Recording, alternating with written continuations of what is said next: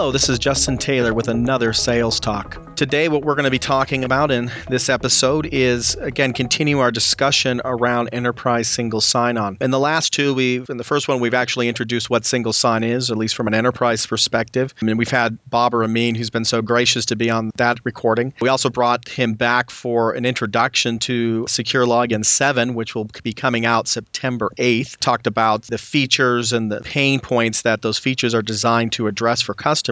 Now what we want to do is one of the things that we traditionally do in the episodes or in the shows is talk a little bit about how to position this with customers. And so to do that, we've decided to bring Bobber back, and he's been very gracious to come back again. Thank you, Bobber, for being on the show. Thank you, Justin. You're becoming the most recorded person in the company on Sales Talk. Congratulations for that distinction. Let's talk a little bit about how we position this product. So in the last one, we talked about the fact that the product is really designed to address cost issues, productivity issues, and risk issues within an organization. Who is it specifically, let's say if we talk about cost, who is it that we're going to be targeting within an organization to look after that pain? Who's going to be the person we talk to about that particular pain? SecureLogin is normally targeted, and the decision maker is normally the senior IT person, so the director level person, because most of the IT folks are responsible, and the IT director, the IT manager is responsible for managing the cost of operating IT and making sure that the security is set up, because they're either reporting to the CISO, or the CSO, or the CIO. The target audience is the mid-level, senior-level IT manager or the IT director, and they're very well aware of what their current costs are and what their current infrastructure is and what the limitations are. From a metric perspective, the things that we're going to be looking for here are going to be, how many help desk calls are they getting a day to do password resets, and they'll probably have that. How much does it cost per help desk call? All of those things would be things that we could build a value proposition on. Is there anything else that we should know, any other metrics we should be trying to discover from this target buyer? We should ask them how many applications they have in their enterprise, right? What are their users using? We should also ask them if they are synchronizing passwords and basically reducing security down to the lowest common denominator. We should be asking them whether they want to know certain metrics or certain reports as to the access for certain applications. For example, they might be thinking that they've acquired 100 licenses of application X, and those are all being used. But in reality, maybe only half of them are being used, and others are just provisioned to people, but they're not really using them. By generating a report on application access, they can see what the usage trends and usage patterns are for certain applications also. So, wow, I didn't even think about that. The fact that this actually helps them with their licensing costs as well, because now they're actually going to know not just who has it, but who's actually using it. Never thought of that before. That's a good idea, or a good feature that we can show them or benefit. Let's talk about productivity a little bit. We say that we're mainly, when we sell this, we're targeting those IT directors, IT management. From a productivity standpoint, what does the IT department know about productivity? Because typically the line of business managers are going to know that kind of stuff. But how is it that they know about the productivity of the users? They don't. They normally get that information from the line of business managers. The reason we normally target the IT folks is because the first and foremost, SecureLogin is a security product, and it's very, very IT-centric, and the IT folks are the ones that are going to be the decision makers.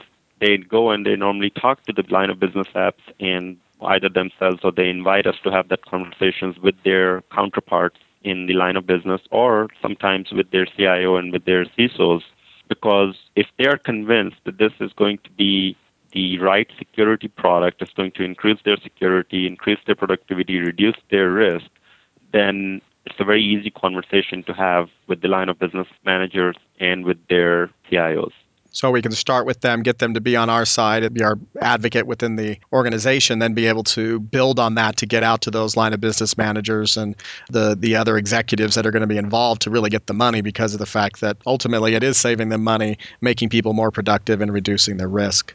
Yeah, and most of the time those IT managers, what they'll do is they will install the product to key people, mostly to their C-level executives or their line of business app managers, and show them that how easy it is for them to do their job and not have to worry about all the different passwords, either in Excel spreadsheet or written down on a piece of paper under their drawer or something like that, and make it very, very easy. And once people have started using their desktop, their workstation with SecureLogin installed and enabling and making their lives easier from a single sign-on perspective, it really only takes a couple of weeks for them to realize, wow, how did I even live without this? So that, and for those people listening from the Salesforce, that is a great recommendation that Bobber just made. One of the best ways to get this thing installed or to get this thing sold is to put it on the decision maker's desktop, let them use it for a little while, and they will become hooked on it. Once you're on it, nobody ever wants to get off because they really don't want to have to go back to their old life of having to remember all these different passwords. Now, who are our competitors for this product? Because we're not the only ones out there who have this fantastic idea. Who else do we compete with in this space?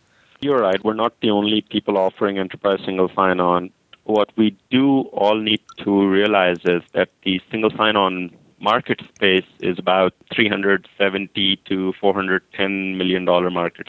And there's no clear leader in this space. Novell has about 10% market share, and we have the second largest market share in this space.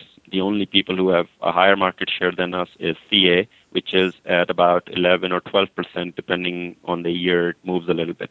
So there's not that much difference between the number one and the number two leader from a market share perspective.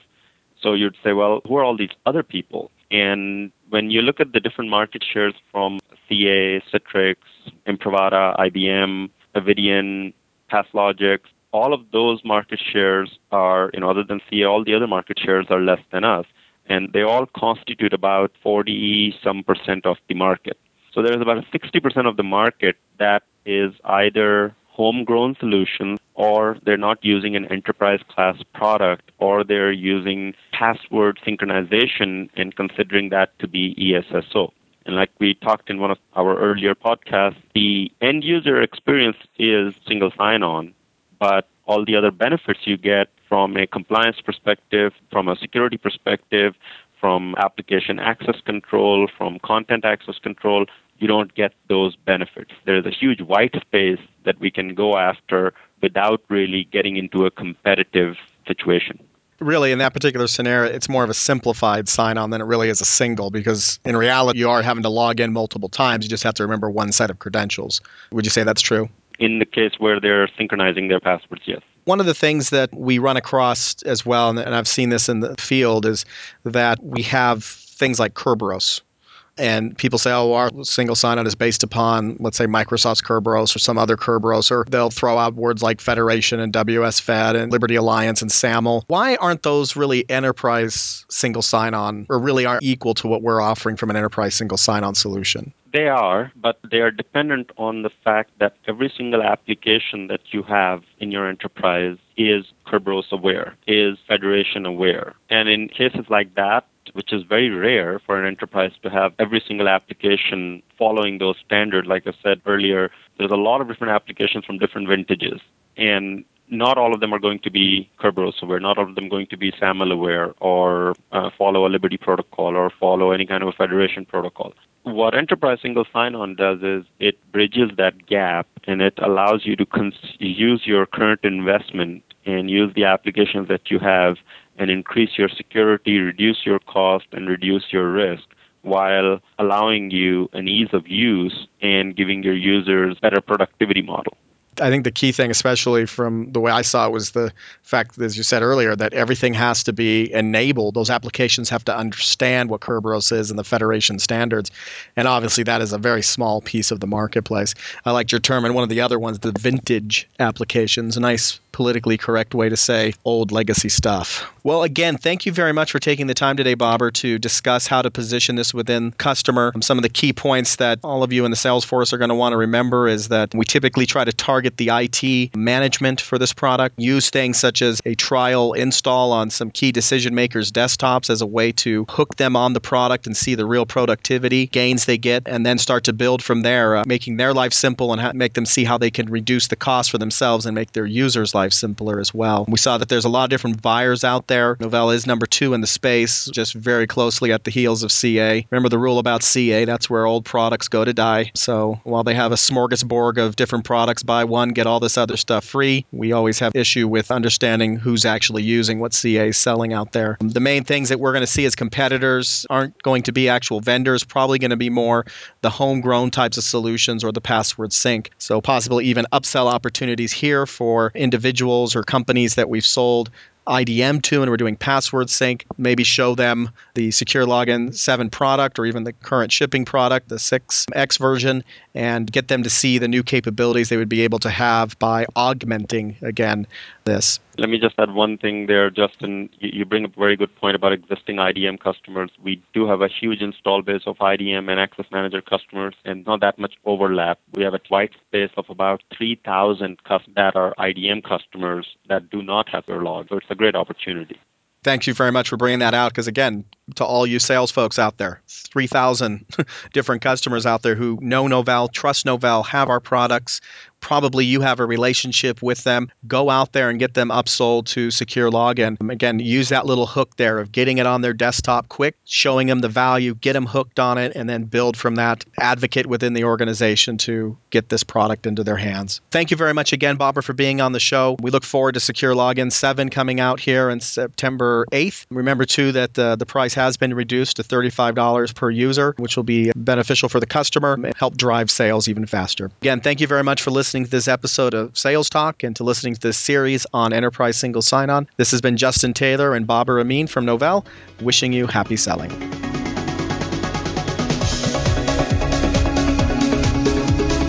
Novell Sales Talk is brought to you by Novell Inc. You can send us feedback at salestalk@novell.com.